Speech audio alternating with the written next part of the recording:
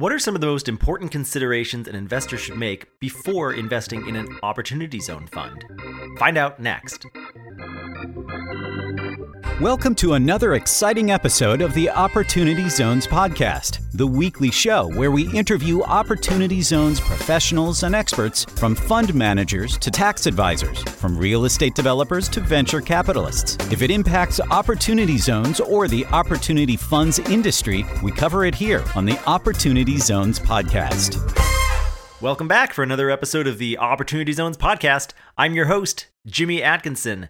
As you may know, earlier this year, I hosted the OZ Pitch Day 2021 Spring Session, which was a one-day online OZ investor matchmaking event. What follows is the audio version of a panel from that event titled How to Invest in Opportunity Zones. To view the panel in video format and to learn more about the panelists, check out the show notes page for today's episode. You can find those at opportunitydb.com/podcast. And just look for today's episode titled How to Invest in Opportunity Zones. And to register for the upcoming OZ Pitch Day 2021 Summer Session, you can do so now. Registration just opened up. You can head over to ozpitchday.com. That's ozpitchday.com, and you can go there to learn more about the upcoming OZ Pitch Day 2021 Summer Session and register for the event. Hope to see you there, and enjoy today's episode. Okay, we got a good-looking group here. So welcome, everybody. This is our panel, educational panel on how to invest in Opportunity Zones. And I want the investors in attendance today to be able to take away some practical investing advice from the perspective of the panelists. All of the panelists here have worked with different Opportunity Zone investors and Opportunity Zone fund issuers. We're very pleased to have them all join us today. Let me just introduce them one by one here. We'll go around the room. So Greg Genovese, Wave, you are the CEO at USG Realty Capital and managing partner of the Investors Choice OZ Fund by USG Aussie. You'll be pitching your fund a little bit later today. Dave Coons is also joining us. He's the managing director and general partner of Hall Venture Partners. We also have with us today Clark Spencer, senior vice president of investors and fund manager for Grubb Properties, and you'll be pitching your fund a little bit later today with your colleague Todd as well. We have Will Walker, a good friend of mine, close friend of mine. He's a business development consultant and private equity veteran. And last but not least, Dana Woodbury, president at Buttonwood Investment Services, a third-party due diligence provider. And he's worked with a lot of different Opportunity Zone funds over the last couple of years as well. So to get us started, I'm just going to throw a simple question out there, and as you give your answer, you can also give yourself a little bit more of an introduction, tell everybody a little bit more about yourself. But let's get the ball rolling with this simple question. What should an investor consider before writing a check to a qualified opportunity fund? And Greg, I'll turn to you first. Okay. We'll go alphabetically. Okay. Wonderful. You can hear me, right? I can, yes. Okay, great. Anyways, hi, everybody.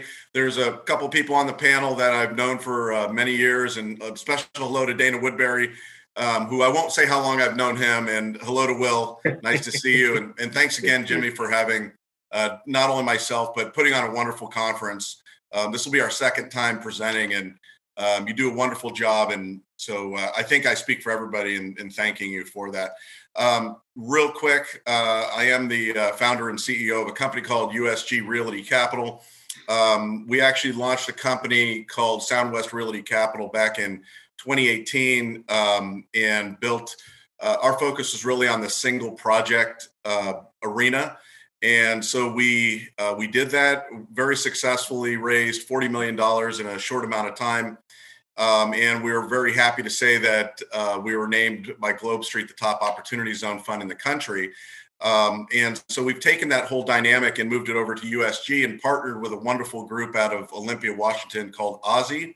And we're just about to launch. In fact, yesterday the press releases went out on our new platform, and we're about to launch our new fund, which is going to be a little bit different than everything else in the sense of it's the first investor-directed Opportunity Zone fund. So it gives everybody, the investors, the chance to either invest in as much diversification or concentration as they want. To answer your question, there are really a number of ways to invest in programs. And do me a favor, restate the question because I got lost in my intro, and I want to make sure I'm going down. Sure, you're a guinea pig up. You're first today, so I'll throw you a mulligan here. What should an investor consider Yeah, before investing in a it was what to consider. I'm sorry, I was going into Right. how to invest. As far as consideration, what Steve Glickman was saying, in my opinion, is paramount to making an investment.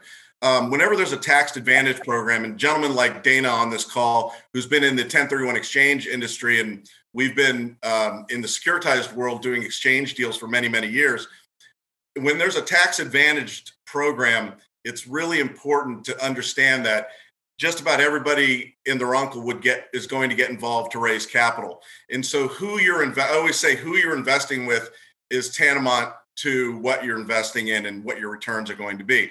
So you really want to look for those programs with long track records, assets under management, and then you have these risk mitigators in there from the asset manager and the developer co-managing and coexisting, but doing it in such a way that it's accretive to the investor.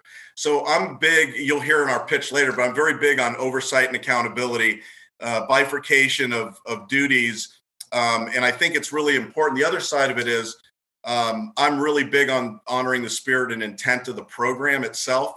And so what Steve was saying, as far as public-private partnership, to me, that's a big thing. And that's a big thing for our company in having projects that are doing public-private partnership with the local community, and also truly creating a positive social impact with social impact reporting, but tying it all together with returns that would be attractive for investors. So it's not just about being in an opportunity zone fund and building something.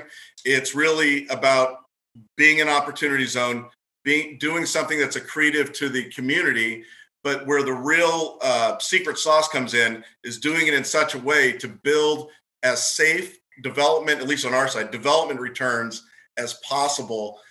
Because at the end of the day, the risk mitigation, in my opinion, is the big thing.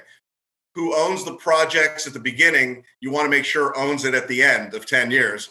So you have to look at how many recessions will we have between now and 10 years from now. And so these projects and these funds need to be built in such a way to protect that capital during that time period.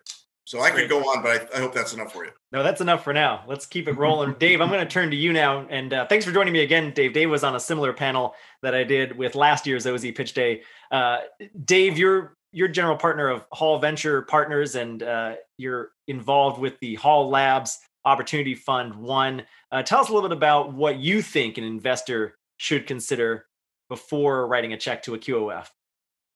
Yeah, sure. First of all, Jimmy, thanks for having us. We're happy to be here, happy to contribute, and we're going to be talking a little bit more about Hall here at the end of the day as well. So for anyone who wants to find out a little bit more about operating businesses and how to kind of invest in those, we'll be talking at 4:30. And I want to officially welcome Will Walker to a partner here at Hall. He's decided to make a join us, so we're excited to have him and running business development here at Hall Venture Partners. So, Will, thanks for jumping on today and joining us here too. But I think, Jimmy, the biggest thing for me, and I'll echo some of the things I said before, but it's to me it's people first, and I think Greg said the exact same thing. So know who you're investing with. And I mean that in a couple different ways. One, it's understanding domain expertise. So, have these people had a history of executing in that particular space and sector? And do they have wins on the board that they can reference and show you where they've got direct experience in delivering returns to investors? And then the second piece would be, do they understand their asset class? So, all too often, I hear many people that you have to think about it in a couple ways. One is the initial investment, two is the exit, and three is what are you going to do with it in 10 years? So ask your managers to walk you through what investing in that asset looks like. If you have an early exit, what that means, how they plan to deploy the capital, and ultimately what their plan to exit that asset at the end of that 10-year period I think is critical in understanding who you're investing with. And lastly, it's the entire team. Does the team have experience and history of working together? And that's the trifecta. If you can find a management team that's worked together before, previous funds, history, I think that's important as well. And I'll throw one more thing in there as I kind of think about whether it's real estate or whether it's operating businesses.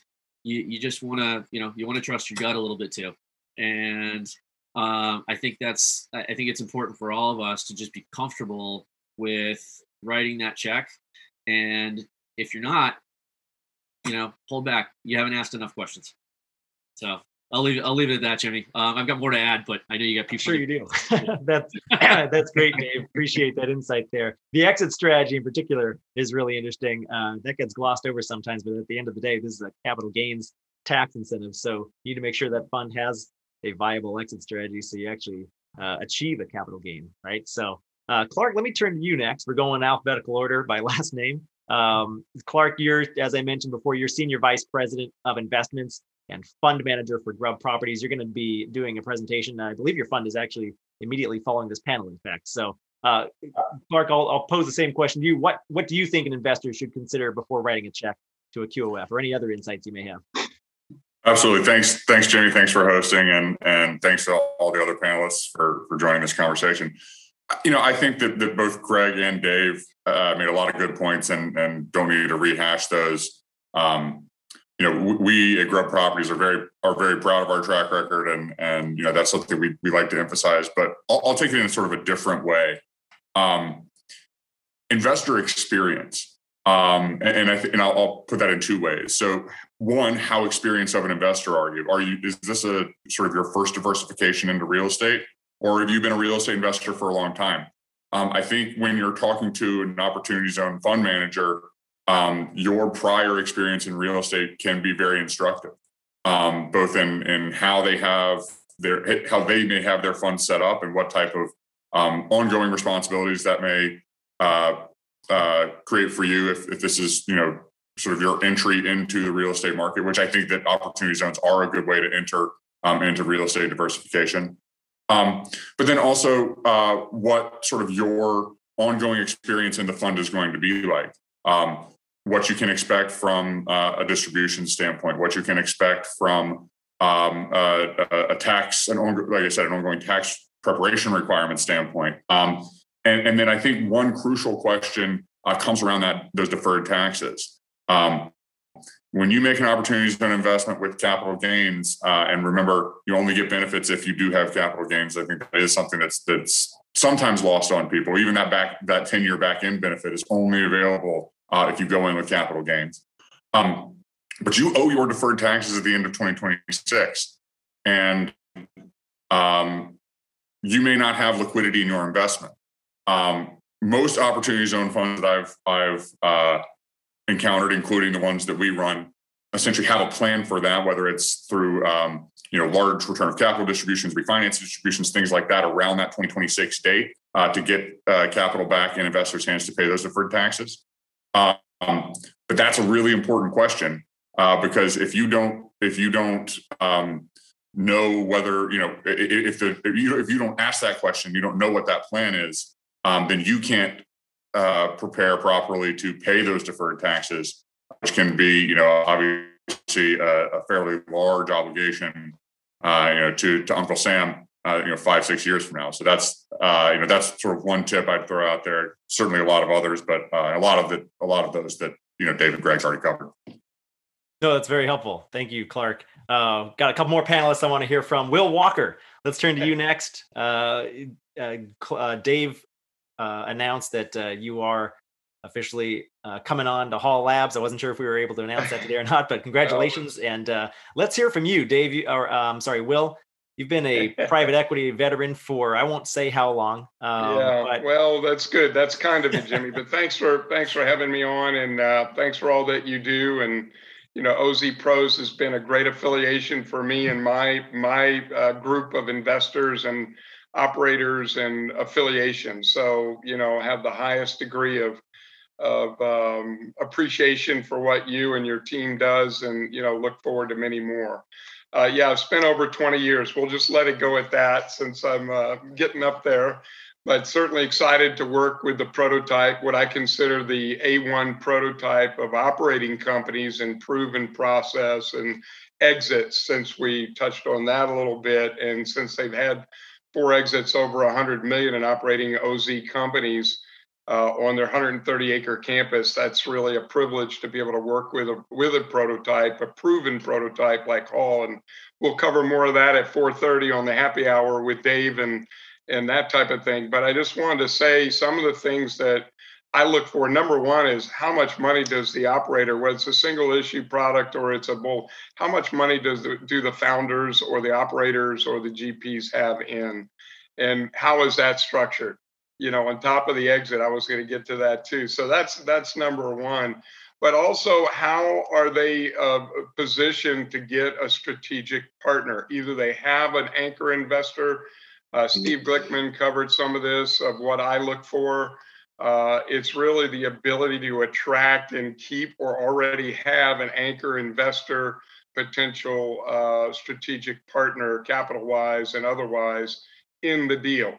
And also, last thing I'll cover, because I know we're running a little bit behind here, is the ability to pivot. Do they have the ability, the experience, the resources to be able to pivot or handle a contingency, whether it be a regulation change, a regulatory change, or some sort of a market condition, as we're probably like to hit some headwinds in the next 10 years here, no matter who's in charge and who's running the ships on the regulatory side. So it's, have they weathered the storm before? Have they prepared? Are they experienced? Anyway, all of that is good on top of course, returns. But anyway, I'll send it back to you, but that's kind of my 2 cents. I'll give some more on it later, some ideas, and hope that helps. Awesome. Thank you, Will. Well, Dana, let's turn to you now.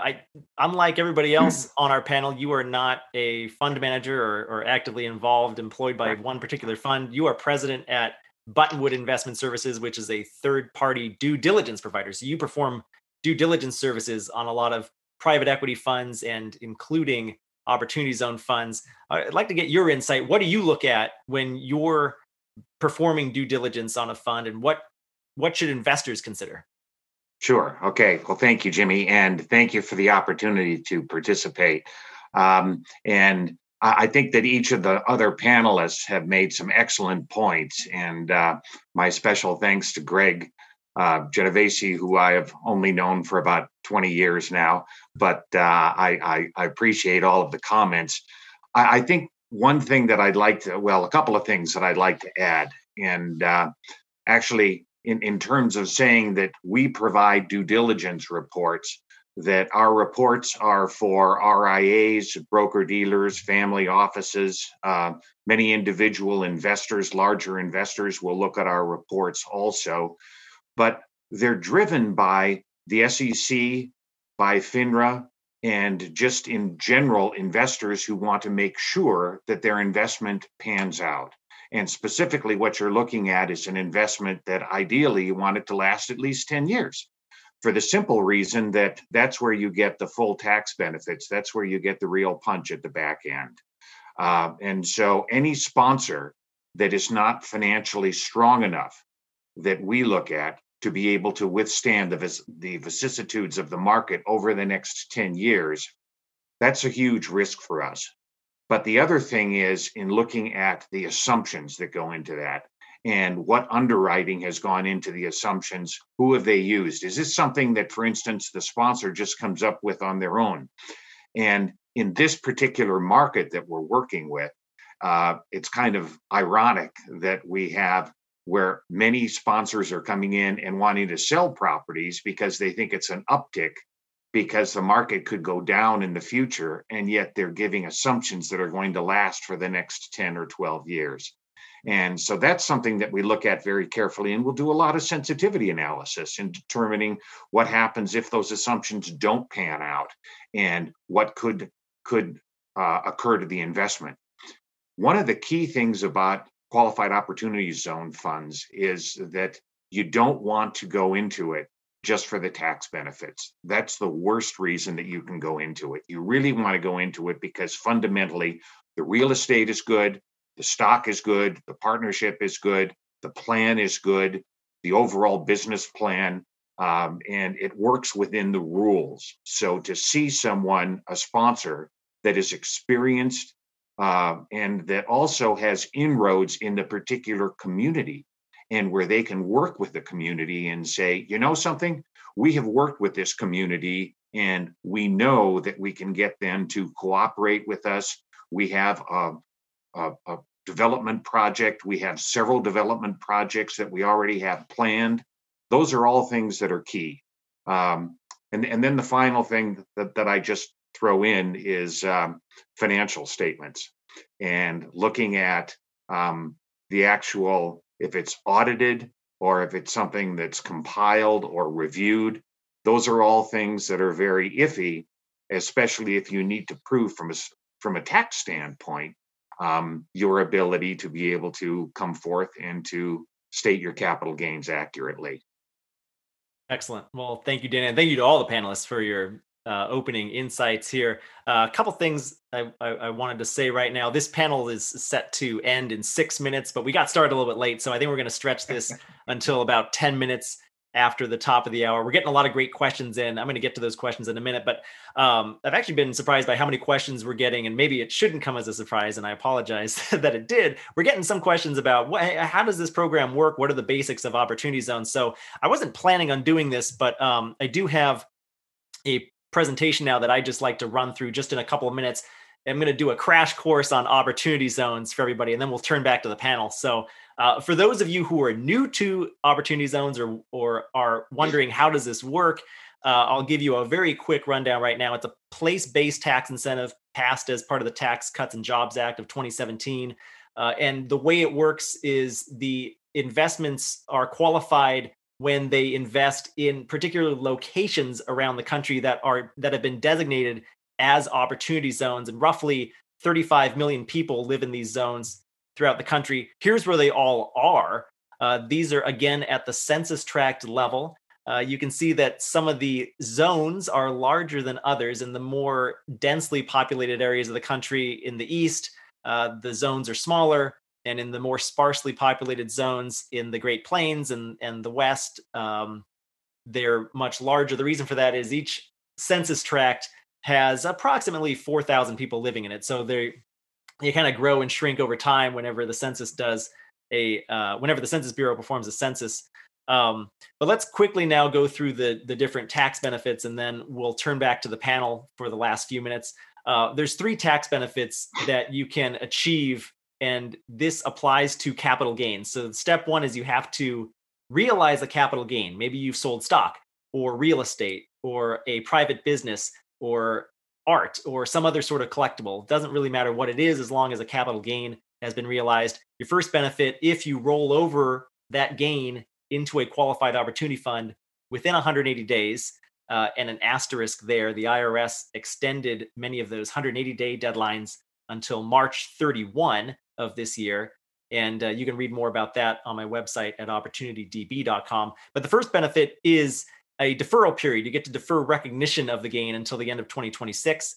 The second benefit is you get to reduce the amount of gain recognized by up to 10% if you achieve a 5-year hold before the end of 2026. So note that this benefit actually expires at the end of this year. It's no longer possible to achieve a 5-year hold after this year before the end of 2026. And the final benefit, and this is the big one, is the elimination of liability on capital gains within the Opportunity Zone investment. So you take your gain from the sale of a stock and you put it into an Opportunity Zone fund, and that Opportunity Zone fund, the value of that fund grows, and you have a capital gain. If you hold the fund or the assets in the fund for at least 10 years, when you exit, you pay no capital gains tax on that. So I just wanted to go through that really quickly because I know we did have some questions on how the program works. And if you do have any other questions, please do feel free to submit them. I'll try to get to them as efficiently as I can. But turning back to the panel now, again, we're going to go until probably about 10 minutes after the top of the hour. I got a great question in here from from Jeffries. I'm going to just pose his question to everybody here, so just chime in.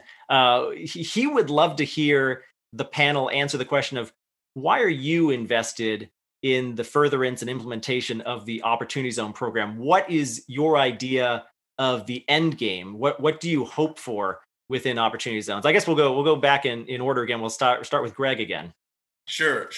I think he asked another question. I'm seeing him pop up. There's some really good questions popping up, and he asked a couple. But on that one, end game, first and foremost, and I don't want to speak for the panel, but I've been in the real estate securities industry now for 32 years. So, this is what I do.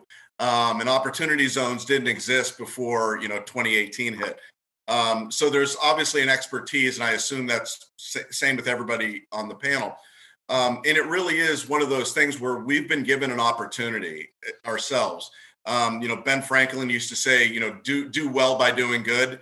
And here's this opportunity now, for us to take something, employ our expertise, also be able to take a step up. The whole world is moving more towards ESG, social impact, positive social impact. The return profiles are becoming more and more aligned with just about every type of investment.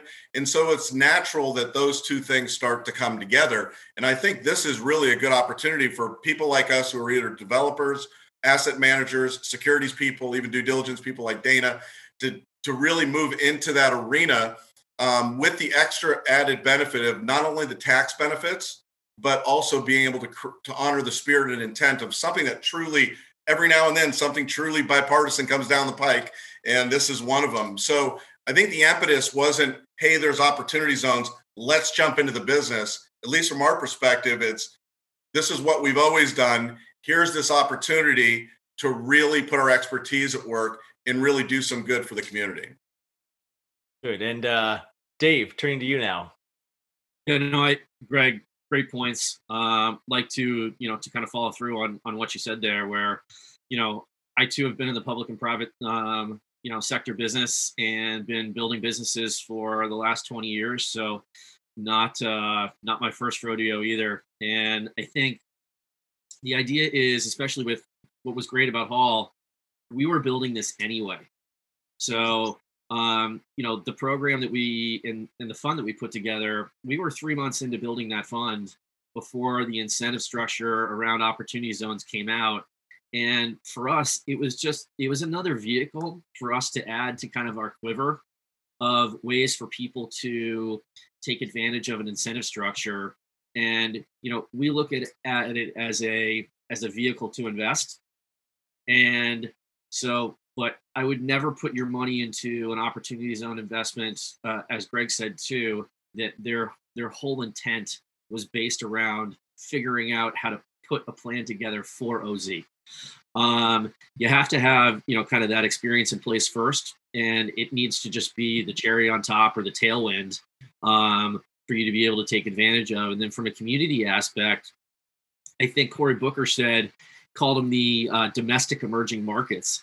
We've all heard of investments going into emerging markets. Well, you know what? We've got plenty of them here locally within the U.S.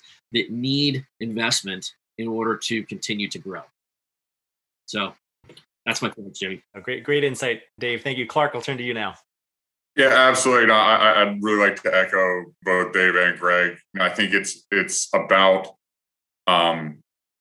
developing the communities that Opportunity Zones are in. That's fundamentally the purpose. Obviously, return and to investors and all that is the responsibility of people who are going in and making these investments.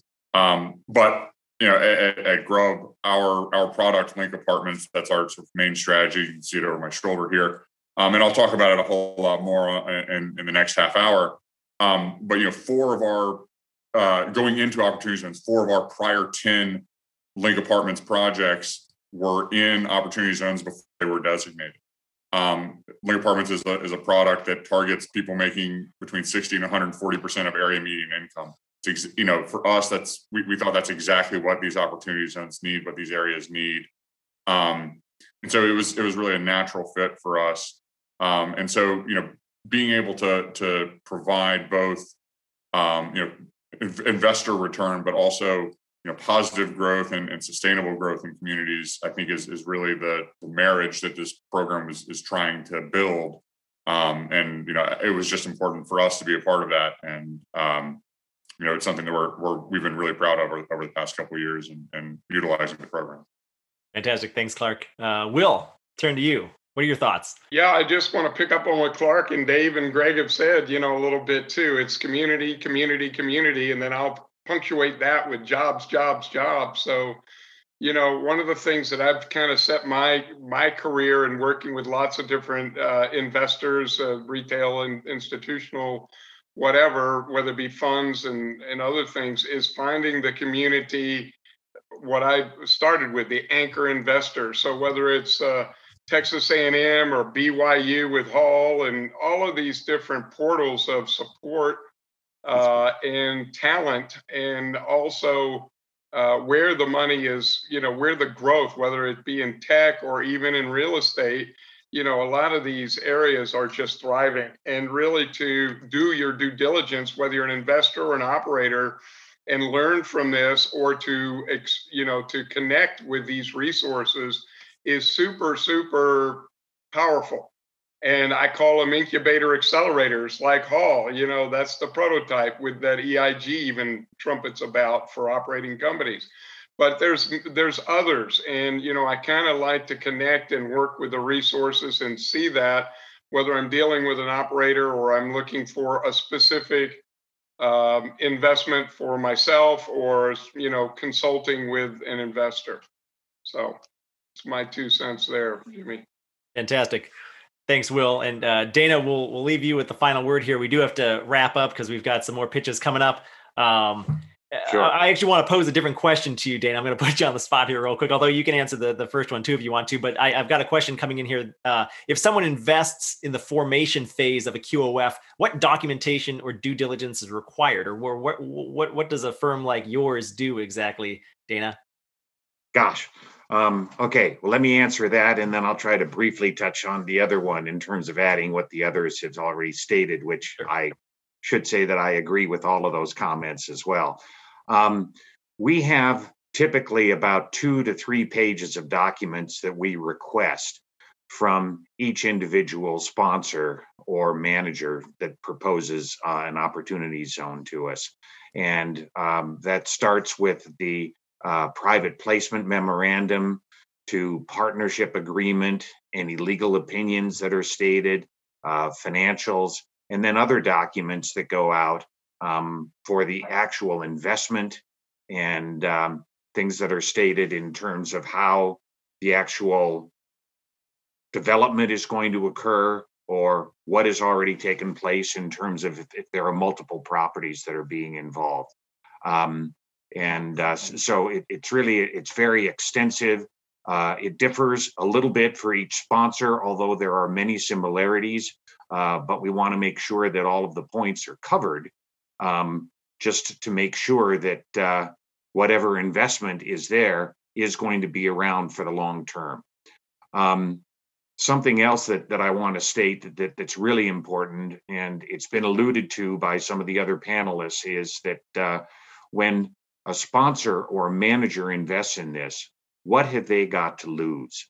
What are their fees, and are they reasonable? And we have a number of tables that look at average fees across a number of different QOZs that we've looked at, and to be able to state if it's high or low in various areas. And finally, the other point is, I do think, just the initial question, this is a bipartisan issue. And we have seen in our country over the last several decades a real bifurcation in terms of the top 1% versus the next 99%, or the top 10% versus the next 90%. And this is a real opportunity to bring people from all economic cycles, particularly those that have been underprivileged or understated, to be able to lift them up. And that is something that we really see as a real benefit for our firm, and why we enjoy doing due diligence on QOZs so much. It's a real investment benefit to the public. Ongoing due diligence as well. Absolutely. So. Absolutely. That's all right. Well, thank you, Dana. And thank you to all of my panelists today. Thank you for listening to this panel from OZ Pitch Day. As always, I will have show notes on today's episode available at opportunitydb.com/podcast. And there you'll find links to all of the resources that my panelists and I discussed on today's episode. And you can also find the video version of the panel embedded there as well. To learn more about the upcoming OZ Pitch Day 2021 summer session and to register for that event, you can visit ozpitchday.com. Thanks for listening, and I'll be back soon with another episode. That's it for our show today. A huge thank you to you, our listener. If you liked this episode, please rate and review us on iTunes. The Opportunity Zones podcast is produced by the Opportunity Database. Visit opportunitydb.com to learn more about Opportunity Zones and Opportunity Zone Fund investing. You can learn how to subscribe to this podcast and read more about today's guest in the show notes by visiting opportunitydb.com/podcast. And we'll be back soon with another episode.